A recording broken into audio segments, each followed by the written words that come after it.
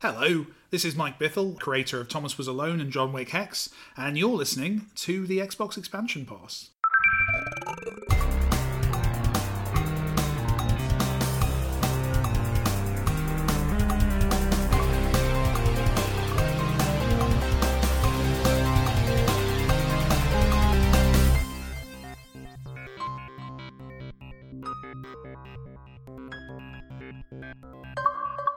Welcome one, welcome all to episode 35 of the Xbox Expansion Pass, recorded on Sunday, June 7th, 2020. I am your host, Luke Lore, the Insipid Ghost. In this episode, we chat with Tatiana Delgado, founder of Out of Blue Games and director of the upcoming title, Call of the Sea. We'll discuss the vast importance of the Black Lives Matter movement in gaming and upcoming changes in the cloud gaming space. Enjoy. Yet another week of gaming is upon us and behind us. Welcome to XEP, discussing all things in the gamerverse as they pertain to the Xbox ecosystem. And as we begin this week, I want to offer a quick word of thanks to Jeremy Gritton of Moon Studios for joining me last week to discuss how he, as the story and art director for Ori and the Will of the Wisps, went about crafting the sequel to Ori and the Blind Forest. How they thematically approached bringing an ensemble cast of characters to pass on even more emotion in Ori's latest story, to me was very insightful. And I thank Jeremy for his time. And I thank you, dear listener, for checking it out. It looks like a lot of you really enjoyed it, and I hope you will equally enjoy listening to Tatiana Delgado later on in this episode. As founder of Out of Blue Games, she is able to bring a lot of insight into their upcoming title, Call of the Sea, which was featured in the most recent Inside Xbox alongside Scorn, Chorus, and The Ascent, and it's going to be coming to Xbox Series X. And so it was really great for me to hear about how they went about creating that narrative of a 1930s female explorer, an intelligent character who explores an island, and what their inspirations were in crafting that story. And I'll let her reveal a lot of those secrets, but it was just fascinating to see. And a kind of a cool little nugget of info, Tatiana worked long ago on a title called Deadlight, which for me was a very important game, as when I was at that phase of my life, that was the first developer I emailed way back when in Tequila Works, and somebody she worked alongside and offered like feedback and thoughts on Tequila Works work in Deadlight. That was really fun for me. So that was back in 2012. So to connect those dots in my gaming history was a fun one. Let's now get on to the news, and I think it's fair to say that politics regularly impact the gaming industry in a number of ways, from rating boards to content that's deemed culturally acceptable in certain parts of the world. We'll see games censored in one area of the world and not others based on the history of that country or who might be in political power at that time. Recently, less than a year ago, we even saw PlayStation, Nintendo, and Xbox all draft a document and letter to the Trump administration opposing trade tariffs with China because those costs could have been passed on to gamers in the next gen. So we often look at politics and something that is separate from the gaming verse, when in fact it matters quite a bit to how games are made, how games are distributed, how games are published and shown off to gamers, and how much impact they might have on a culture. And there is no exception to that in the current political climate, particularly in the United States, but now reaching far across the world in the Black Lives Matter movement. Is making waves in the entertainment industry and specifically in gaming.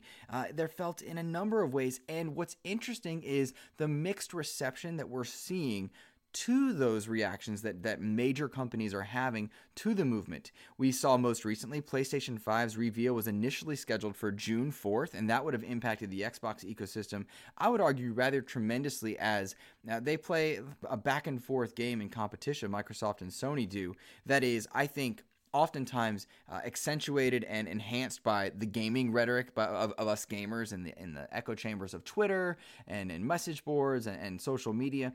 The back and forth gets enhanced by that. So for PlayStation to make a conscious decision based on the political climates of what's going on right now, it is, I think, a powerful statement. I applaud it. I'm very proud of Sony. I'm proud of those who supported it. They delayed it to what we believe to be June 12th. However, I would argue it's going to be moved later again. We saw EA Play. They moved their release date for their announcements from June 11th to the June 18th. We've seen Black Lives Matter screens pop up in Call of Duty, Halo, and other popular online shooters. Rockstar chose to shut down its servers to GTA and Red Dead in honor of George Floyd's passing, and this was one of the ones that felt a little odd to me. I'm not quite sure what shutting down the server of your game meant in the big scheme of things, but I do acknowledge that it offered a period of reflection for those gamers. I wonder, though, if it was felt, and that's that mixed reception that I'm talking about. Some people were outraged by the idea, whereas others offered a lot of support, and I think all of those reactions are healthy for people to have, provided that's not the end-all, be-all point of those reactions. You have to continue processing and acknowledging where there's value in changing things and adjusting your daily, but also recognizing when you might be wrong and when you might be right, and working to educate those around you. Additionally, we saw a number of companies, first and third party, state outright that they'd be working harder to eliminate racist rhetoric from their community via names, reports of racist comments, and flagging of toxic users. And again, I talk about this mixed reception. On the one hand, this is absolutely wonderful. Great to see that companies are finally stepping up to work harder to reduce toxic environments. I know I see a lot of names in multiplayer games that really, to me, are not appealing in any way, shape, or form. When it comes to voice chat, I'm often in my own secluded party with a very small group of friends that I enjoy gaming with, so I don't often hear that 2006 Xbox Live where you unfortunately hear what everybody's going to do to your mother and quotes to your heritage and whatnot. But it's still out there. And so I love to see that companies like 343 and Activision and others are going to be attacking that head on. On the other hand, and this is again this mixed reception, why wasn't this done sooner? And I think that's the power of protest, the power of movements, in that you are forcing people to recognize that it's great. And we should praise the change that people are having if it's genuine. You should praise that, but also be wary and conscious of whether or not it's a temporary fix or if more can be done, and work to praise those who are doing well and working right to fix and adjust themselves, and also acknowledge that it is not a short and temporary thing and it must be ongoing. So, I too was of mixed reception, like, great, that's so good. Why weren't you doing this sooner? And that's the battle I think a lot of gamers are probably fighting right now. Is like, wait, you've had this power the entire time. Why weren't you doing something? Was it impacting your bottom line? Are you taking advantage of a narrative? Or is this a time where we are all reflecting and working to better ourselves? And to that end, Microsoft, PlayStation, and a number of companies have also pledged millions of dollars towards various charities and methods of equality, supporting legal injustices, or rather I should say supporting movements to change legal injustices and spotlight the work of people of color and minorities, including educational opportunities for more diverse works in the game creative space. And this is something that I've noticed Microsoft doing in the past few years. Even going back and just doing a bit of research in this past week, it's very clear that they had initiatives for blacks in gaming, Latinx in gaming, LGBTQIA in gaming, and these are great to see. More must be done to get people into the gaming verse that come from more diverse places and diverse voices, because it is through that you'll get the most rich narrative gaming experiences, and I think you'll see more character development of those going through those experiences. It's a tough narrative, but I encourage any and all of you to work hard to educate yourselves, not just in the gaming spaces, but also in life. And that's something that we should all continuously work to do. And it's a tough conversation to have. I know I've had a few with my family members that have been difficult, but in working to bring about change, we must all have those micro movements within our own families, discuss, how impactful conversations or words or flags might be in various places, and what it is that they mean to others, and what you think they mean may not be what they truly mean. And those are conversations that are difficult but necessary. I would recommend, if you are interested, there is a wonderful social media aspect to this on Twitter.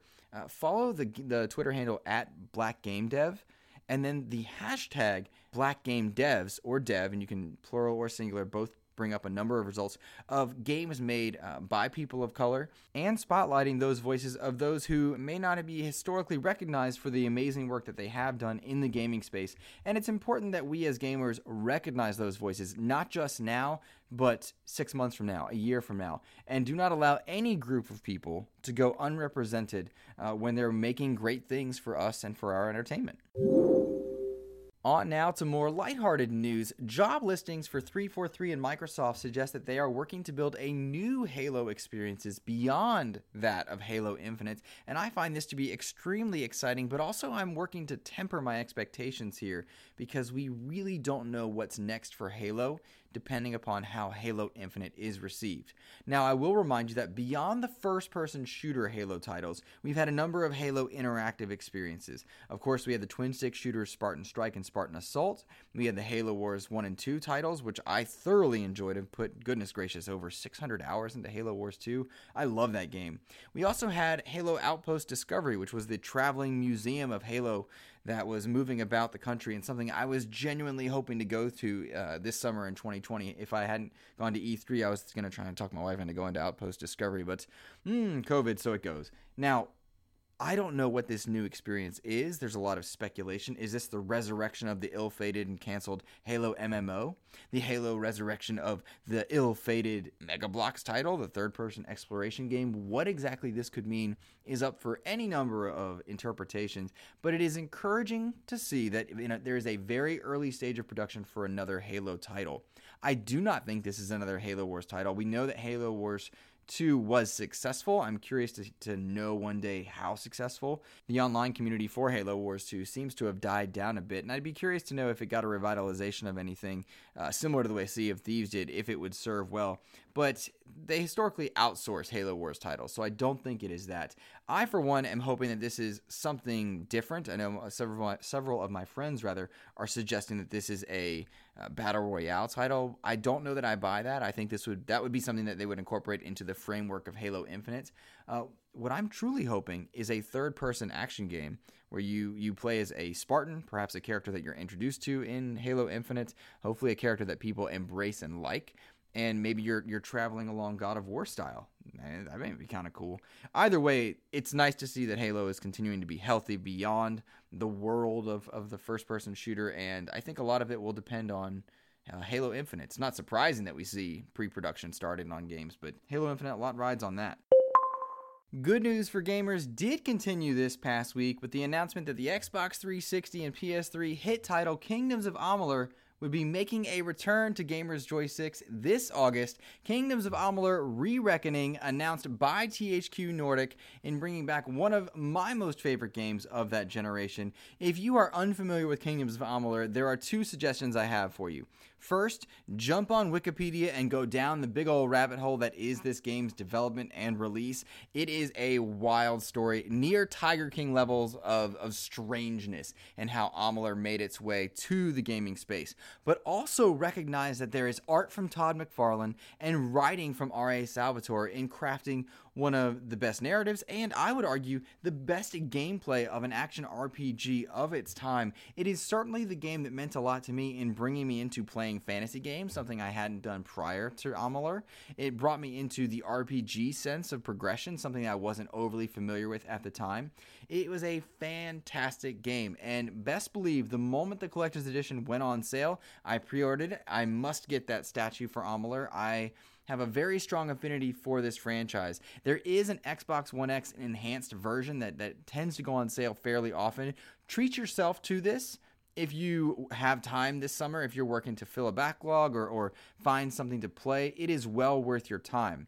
Similarly, there's a lot of people that are like, I'm just waiting until August to play that, and I would argue that is a great way to do it. Amalur is a special game in its time, and I really have to say, hats off to THQ Nordic for working hard to bring about a number of franchises that may have been lost to time for any number of reasons. It is because they brought Darksiders 3 out that we got Darksiders Genesis, which is one of my favorite games of 2020, and I'm so appreciative of that. They must be applauded for that, no doubt about it.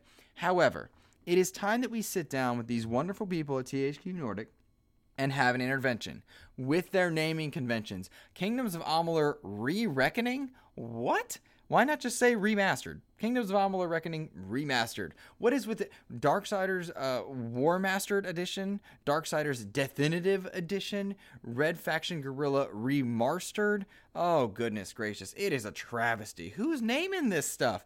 On the other hand, I'm buying this stuff, so really I am equally to blame, but I am excited for this collector's edition to come out.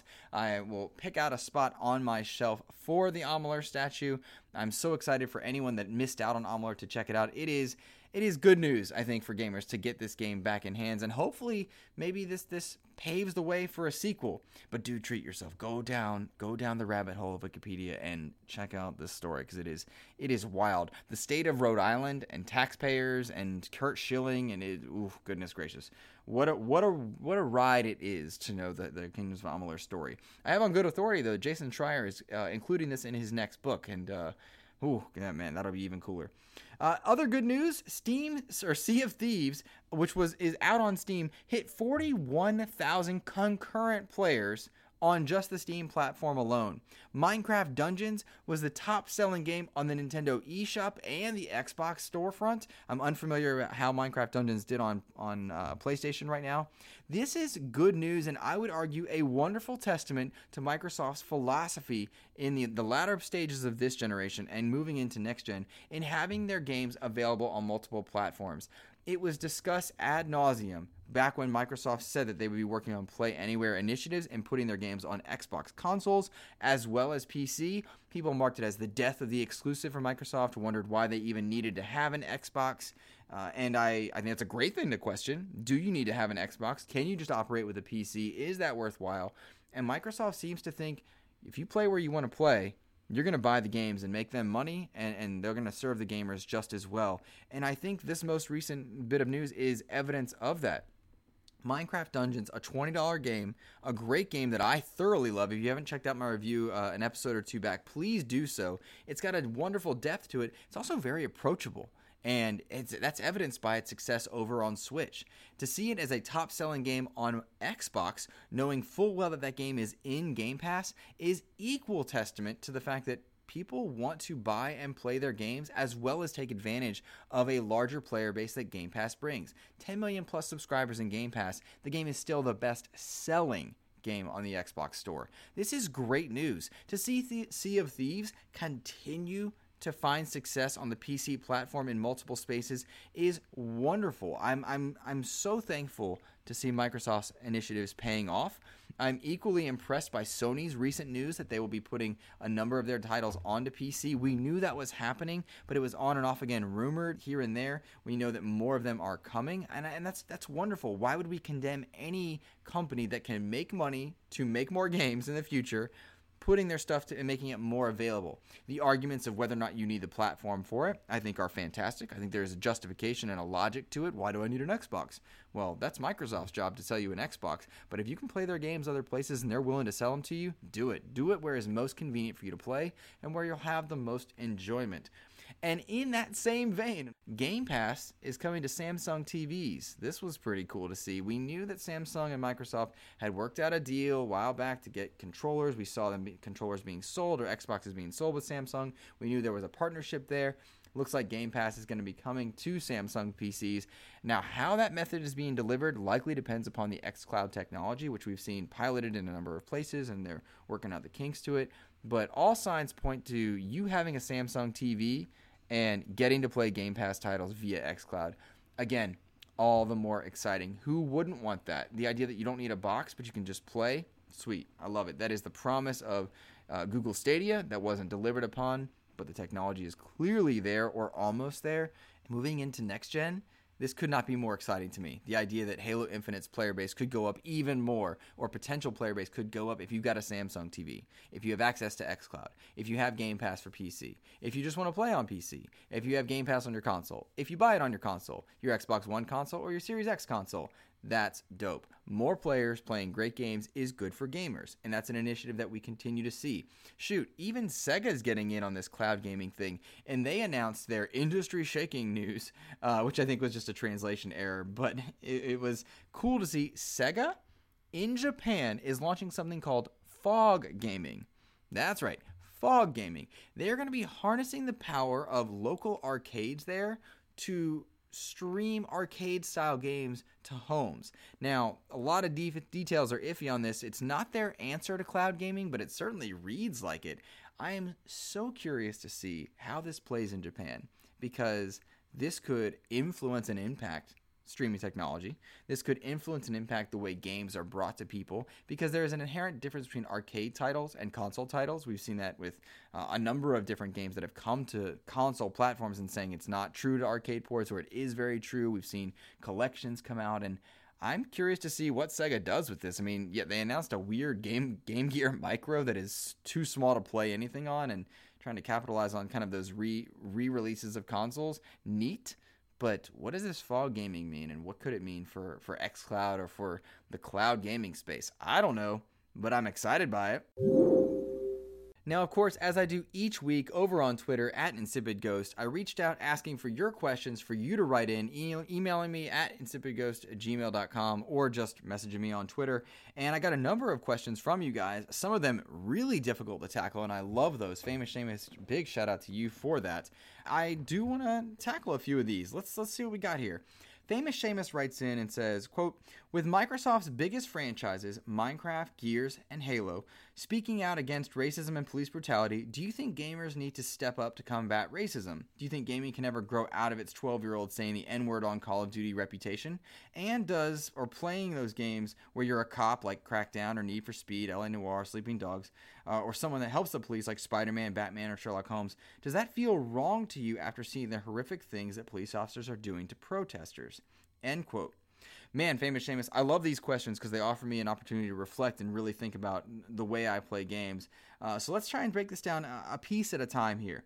As far as the big franchises stepping up against police brutality and racism, and gamers having a responsibility to combat that racism, the answer is absolutely gamers have a responsibility there. There is no doubt about it that gamers need to do a better job at self-policing themselves and working through those and reflecting on what it is they're offering as interactions. One of the wonderful things about the movements I'm seeing are a number of peaceful protesters are clamping down on anyone that is trying to incite violence of any kind, and they're saying, no, don't do that, don't give anyone a reason. I think the part of this is communities needing to work to self-regulate themselves. Similarly, it is very important to see companies continue to combat those people who are working specifically to troll and anger others. I will say, with the method that I consume multiplayer games, I do not deal with that kind of 2006 mindset of hearing the N-word and people, defacing my mother anymore, because I'm in private party chat. I never really go to game chat for games. So that's not something I interact with. I don't know how prominent it is on firsthand experience, but anecdotally, I hear that it's still quite there. A lot of homophobic words as well being said. I do not operate with that in a public space by any means, so I don't hear it. I just ignore it by way of that. And that is not enough. To be sure, there is more that we can be doing. One of the things that I get in playing some games is people will message me and be like, you suck, or you're easy, or you stay. They'll say a number of things. And I often reply with something polite.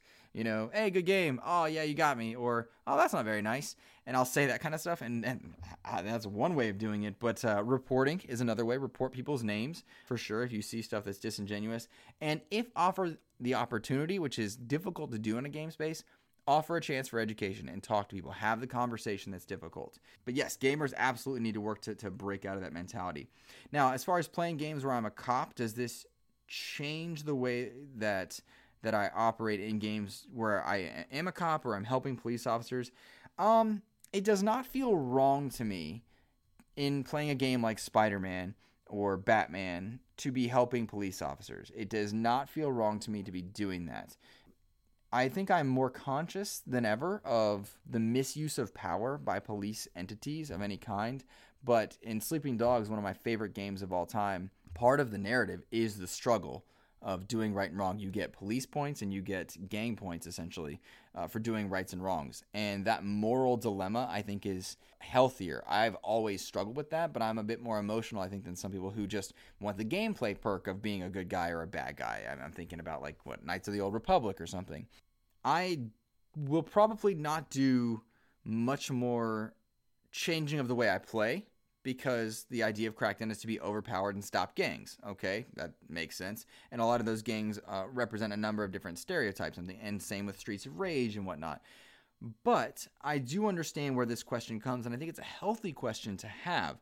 I like the question. It's a difficult question, and it requires more reflection. But I don't think it would change my gaming habits per se. The next question comes in from the always supportive Edward Varnell at RetroCode on Twitter. Good to see you, Edward. I hope you're doing well, buddy. He says, don't know if I've asked this before, but do you think ReCore deserves a sequel, and who makes it? Do you think it holds up well if people played it now? Man, ReCore is an interesting conundrum, to be sure. It came out before it was ready. If you played ReCore at launch, you got a lesser experience than its re-release of a definitive edition in 2017. I did not play it at launch because it did. Well, if I did, I didn't get into it, that's for sure. But I did play the definitive edition later on, of course, following the story of Jewel Adams as she goes through Far Eden. Really loved the game, if I could be honest with you. It was a budget game that was more than the sum of its parts. If you go back and play it now, guys, I think you'll really enjoy it. They added it. There was clearly stuff that was missing in its initial launch. They added back in there. The concept is very Mega Man-esque. You go through, you battle robots, you take their abilities, add them to your own, and it's a 3D exploration open world platformer. I really dig it. I really liked ReCore a lot. As a budget game, it is fantastic. I loved it. KJ Inafune had a lot of concepts that influenced the game. I liked it a lot. But the problem with ReCore at its launch was that Xbox had no exclusives, and a lot rode on ReCore being an exclusive game. And it speaks to that same problem they had throughout this generation of when you don't have any AAA bangers that run alongside Infamous and God of War, Horizon Zero Dawn, Last of Us. If you don't have anything on that level, everything gets compared to that level, and a lot of pressure gets put on you to be the savior of a console. And that's not a fair plight to put on most games by any means. And ReCore now is well worth playing, guys. It's a wonderful 3D puzzle-solving battle game that I really enjoyed. But it is never meant to stand up toe-to-toe with Uncharted, and it shouldn't be. It's just not. That's not a fair ask. As far as if somebody should make a sequel to it, I don't know what studio would tackle that problem right now, but I do think that game has more to it. There's more to explore in that world, and if allowed the development time that's worthwhile, absolutely, this game deserves a sequel. I went back and looked, and I was like, oh, is there a statue for this game? Because I really enjoyed my time, and one of the things I like about statues is they remind me of how much fun I had with that game and what was going on in my life at that time. I just ordered the God of War statue because I just played through God of War as I worked to fill in any gaps from this generation that I might not have played, and I have loved God of War. That is one of the best games ever created of all time, and I ordered the statue for that. And ReCore I really dug, but man, that is not an easy statue to find, but I really like that game, and I hope that somebody makes a sequel, and when they do, they give it the time it needs to be made. Last question this week comes in from Hypecaster. Hypecaster, of course, does all the promos. Big thank you to Antonio Guillen for always making the promos and doing so much work to keep XEP afloat. He says, what dormant franchise could be rebooted God of War style and be the sleeper next-gen killer app must play? We get this question a lot, Antonio. The idea of what game could be the savior, what game needs to come back, what franchise needs to come back. And a lot of people have been shouting out games like Perfect Dark and Fable needing to make a grand return. And I agree, those games need to make a grand return. But Crimson Skies often comes up in my mind as one that needs to make a return, and as well as Jade Empire. A reimagining of Jade Empire with that God of War approach where you take a beloved character and gameplay style and just turn it on its head and give a lot of development time to it might be something worthwhile. We've seen Ghost of Tsushima looking to explore that Asian genre. I don't know the right way to word that, but if Assassin's Creed is choosing to explore Norse mythology, God of War is choosing to explore Norse mythology. Assassin's Creed formerly did Egypt and Greece so much that I think a lot of the Asian areas, a lot of Korean history could be explored, a lot of Japanese history could continue to be explored, and Chinese history would be well worth approaching with a new light. So maybe Jade Empire would be a worthwhile endeavor there. But again, after having just played God of War myself, any game that gets reimagined and turns a character on its head and makes me love a character that is stagnant or boring or uninteresting initially is well worth the time. There is so much pressure riding upon Halo Infinite to be the savior of this new Xbox era that it would be lovely to see something else take that moniker. I think Hellblade 2 offers a number of wonderful options for a place to take a new narrative and be kind of that big standalone killer app that we all must play. And all signs point to that being it. Who knows, man? Who knows? Jade Empire, Crimson Skies are ones that I would love to see come back. But I've talked enough this week. I appreciate so many of you listening to the show, rating the show over on iTunes, or sharing it with whomever you think might enjoy it. Thank you for following along with me. I send you now to a wonderful interview with Tatiana Delgado, who donated her time all the way from Spain to talk about Call of the Sea. I will leave most of the insights to her, but big thank you and shout out to that team at Out of Blue Games, and good luck to them on their production. I know all eyes for me are on Call of the Sea as it releases. Thank you for listening this week, guys. I love you all very much. Have a wonderful week. Take care.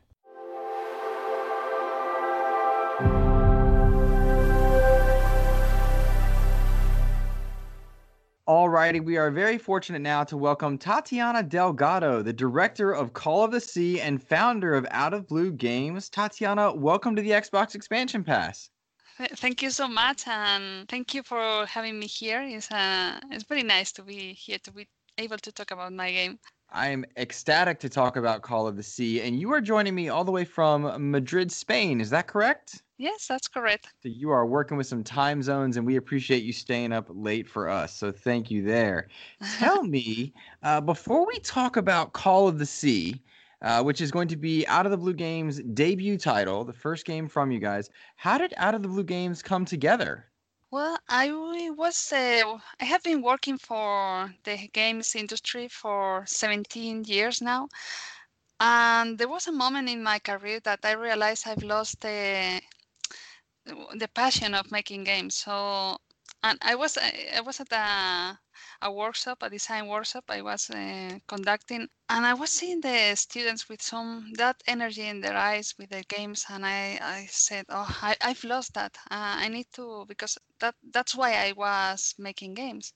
Mm-hmm. And then at the moment, I decided that it was the moment to to make my own games. Mm-hmm. And I was lucky to have, I met a lot very, very nice people along these years, and together with one of them is my business partner, Manuel Fernandez. We've been together working since my first job in year 2000, so we met each other for a long time. And now we have our own company, and we decided to make the games we love, that is puzzle and narrative games. That is brilliant. You've been in the game industry since 2000. Goodness, you've had to have worked on some cool titles and enjoyed that thus far. Well, I think I've been in most of the companies in Madrid. There are some titles that are more known, like I think Deadlight, for example. Others are not known, and they're very small titles, but I've been very lucky to have been able to work in many, many different platforms, like console games and mobile games, a lot of different consoles, like Wii, Nintendo DS, Xbox, I don't know. So that has given me a lot of experience, even VR games. So I think that flexibility for a game designer, because that's what I used to do, Mm-hmm. is gives you a very rich background to be able to adapt to the new mechanics. You said Deadlight, the game from Xbox 360's Live Arcade? Yes. I loved that game. I emailed the developer way back when how much I loved that game when it came out. That's cool to hear. Very neat. Well, Out of the Blue Games, of course, debuting with Call of the Sea. It's an adventure title, and the word adventure can mean a lot of things to different gamers. The adventure genre is different now. When you, as the designer, think of an adventure game, specifically Call of the Sea, what does that word mean to you? In Call of the Sea, I think we have the reference for adventure in mainly two things. First, we have as inspiration the classic adventure games, like the games we love. That's why we are making this game now, like Myst, Riven, all those puzzle games from the old times. But we are like giving it a twist, adding a lot of narrative. So narrative would drive the game instead of the puzzles. But we have no action at all. And on the other side, we love the adventure in the sense of the Indiana Jones movies, like those old time adventures. Mm-hmm. And that was the spirit we want to put in this game, like exploration of all civilizations and the mystery and secret island and these kind of things. It's a bit of the spirit we want to put there. That's why we have set the game in the 1930s too, to try Mm-hmm. to reflect that part of the classic adventures. And we're in the 1930s following our protagonist Nora as she searches for her husband's missing expedition. Is that correct? Yes, that's correct. And we arrive on this island, and you said there's no action, but we're exploring this island with old civilizations. How does that how do you factor that into a design philosophy? Do you move from one puzzle to the next with the narrative? Yes, we have structured the game in episodes because we want to customize the experience, the narrative that is so important to us. Because we design the games from the emotions of the player in mind, and then we craft the environments that are very detailed. So it's like scenes that the player has to investigate to discover what happened. So the puzzles are not just a mean to unlock the next level. It's just part of this discovery of trying to learn what happened. So we wanted to put the puzzles very well integrated into the world. And the player is playing, at least from the trailers, it looks like the player is playing in first-person view. Yes, yes, we prefer to do that kind of first person because of the immersion it gives you to like if you feel more into the world in somehow. So that's why we decided to do that. And so you're in first person and you're solving these puzzles, but what is that? I suppose it's a silly question. Are you going and you picking up like elements in the environment and moving them to create images? Are you reading different types of text? What type of puzzles are we solving? We have different kind of puzzles. Most of them rely from exploration. So you have to look at your environment to understand how the things work. You can have machines from the expedition that you have to fix, and you have to figure out how they work. You have ancient artifacts from that old civilization that you have to figure out what was this building used for, what is needed to do here. We don't have inventory. That's a thing we decided not to have, but you can explore, pick every object, not every object, but the important objects in the environment and examine them and try to find for clues. Also, we have notes and secret maps and things like that.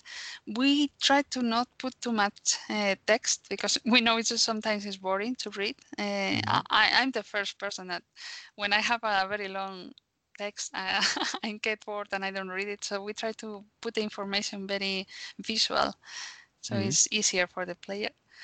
And I think more or less this is the puzzles we that the players could find.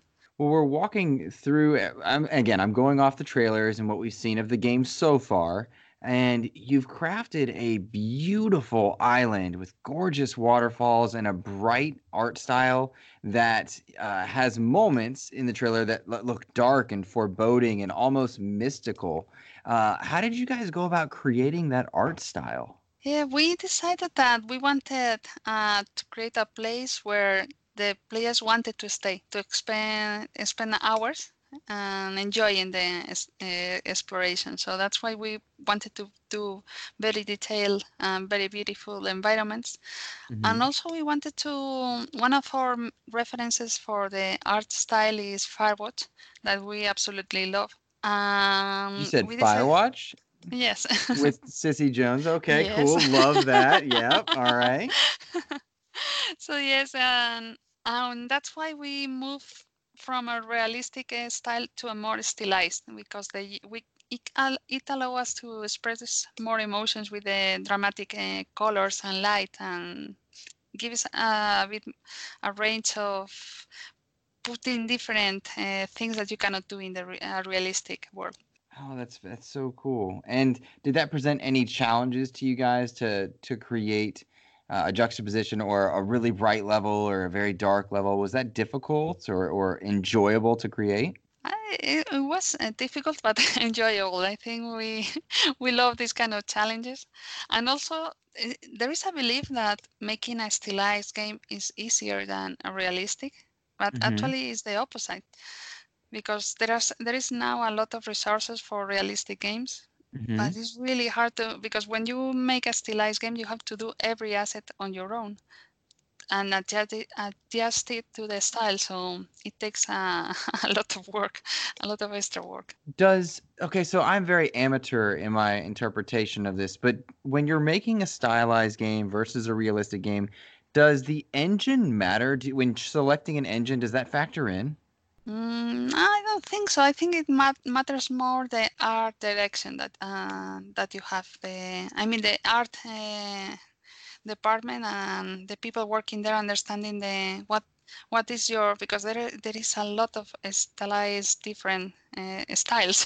Mm-hmm. I had to say, so knowing what defines your style, that's the hard part, I think. But the engine, I think, is not making a difference. Of course, we are using Unreal Engine Mm-hmm. 4, and it give us we have a very good environment artist and lighting artist, and he's making magic with the environment. So I They think have a that's the knowing that having someone that knows well the engine is the important thing. I mean, it's wild. You mentioned they're making magic. I feel like that whenever I boot up a game, I see magic being made for sure. Now, in that art style, like how talk to me about the development time. You decide to create a 1930s aesthetic adventure puzzle game.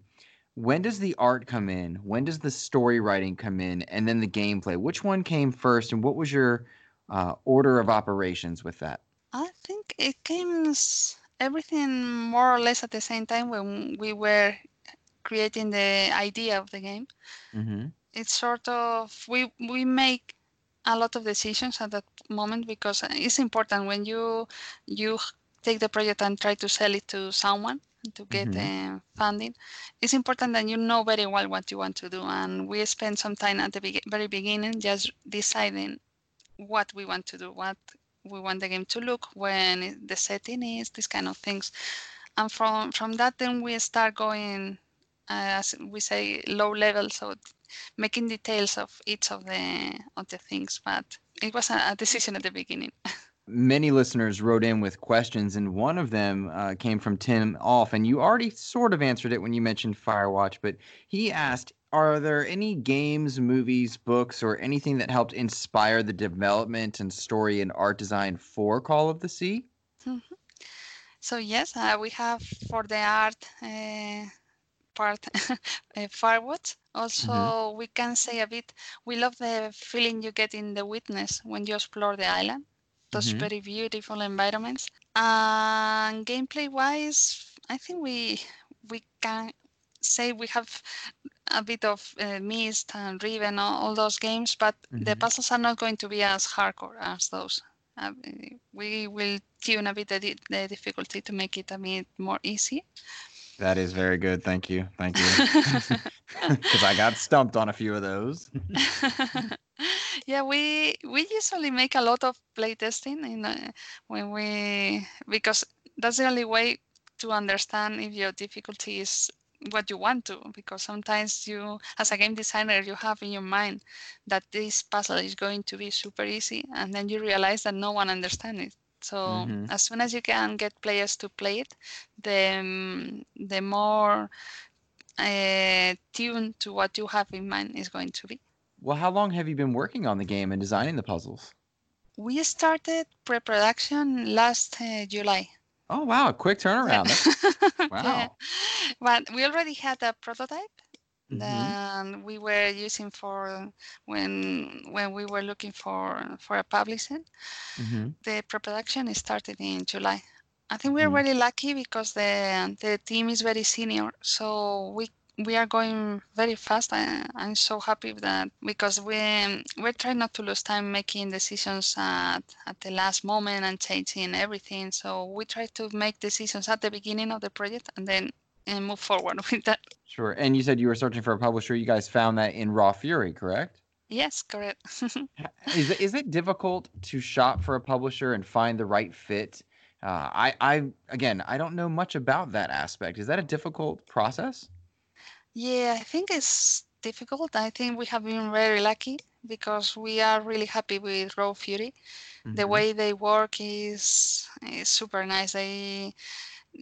It's like like having a family working together. You can see that they want the best for the game, and they give us completely all the freedom of all decisions from of the game is in our side. So we are really lucky to have that. But it's difficult because there are so many people with very good ideas and pitching their game. So have to say we have been really lucky.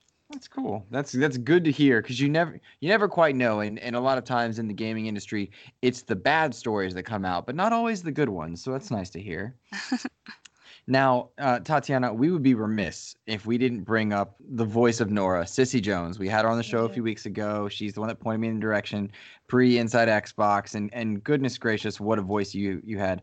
What made her appealing to fill the role of Nora, searching for her husband? Well, we love Firewatch, as you can see, Hmm. and we adore the way she brought the character to life with Hmm. only her voice, because it was a character that you never saw in the game, and still you know her very well. So we thought that it would be fantastic to have her on the project. And when she said that yes, that she loves the game, it was like amazing. We are so lucky to have her on the game.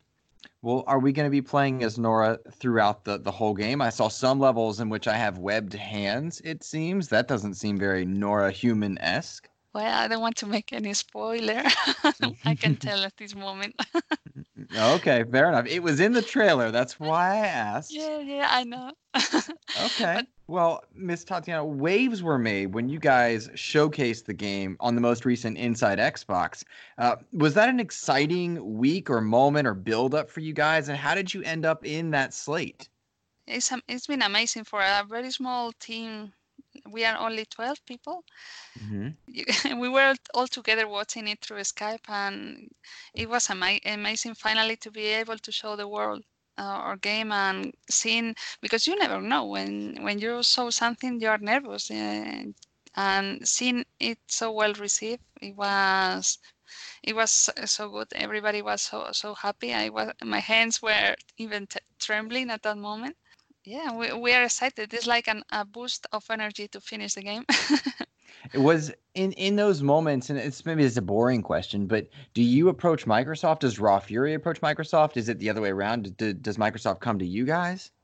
It was Raw Fury handling everything, Hmm. so they took care. It's good that they help us with that kind of things. That we only focus on development, and Hmm. that's good because it takes away a lot of things that takes a lot of at all on you when you have to design the game.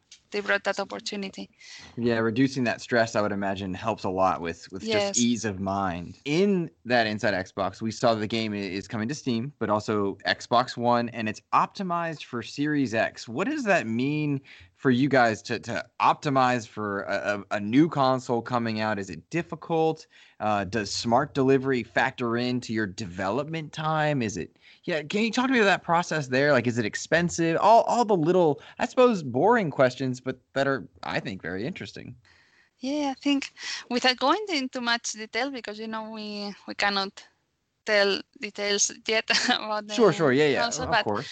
it's as I said, we are lucky to have a very good environment and lighting artist, to Mm-hmm. a technical artist, to be able to optimize because although we have a good engine and it provides a lot of support, we want to have, as I said, very very detailed environments. Mm-hmm. So you need a lot of power to move all those triangles and and everything. Mm-hmm. And it's been a challenge because we want to put everything in and making it work at 4K and 60 FPS, sorry. But we are managing to have it, so it's a huge effort, but I think it will be worth it. That's exciting. That's exciting. Is it scary, I suppose, to be on one platform exclusively in the console space, or does it actually ease your development time to not have to worry about multiple boxes? Well, it's a bit. I guess the less versions you have to make is easier. Mm-hmm. But yeah, I think it's less to worry about. Fair enough. Fair enough. Well, let me go back to Call of the Sea specifically here. You chose the 1930s aesthetic to set this tale in. You chose a female protagonist who's clearly intelligent and capable. Why make those decisions? What drove you towards, that time period? What drove you towards creating Nora and the area being in the South Pacific? Yeah, I think we are, as for the setting, we are also another inspiration we have is the works of H.P. Lovecraft. It's a Mm-hmm. very small inspiration. This is not a horror game, Mm-hmm. but most of his stories happen in the 1920s, 1930s. So that's why we also choose that moment. Mm-hmm. We love the idea of bringing Lovecraft to the Pacific Island because it's something that is not has not been seen that much, like Mm-hmm. a very beautiful, colorful place.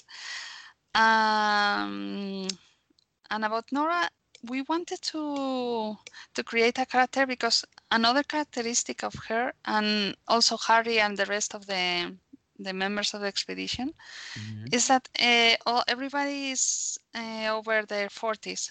So we want to tell a story because most of the people on our team, we are over our 40s too. Mm-hmm. Is we realize that not many stories happen when you reach that age. It's like not some. It might happen that is your life is like over. Nothing exciting is going to happen, and it's not true, of course. So Mm-hmm. we want to put a main character that is not only a woman but over her 40s, and an exciting adventure that is going to change her life Mm-hmm. is going to happen to her. So I think that's behind the idea behind this game too.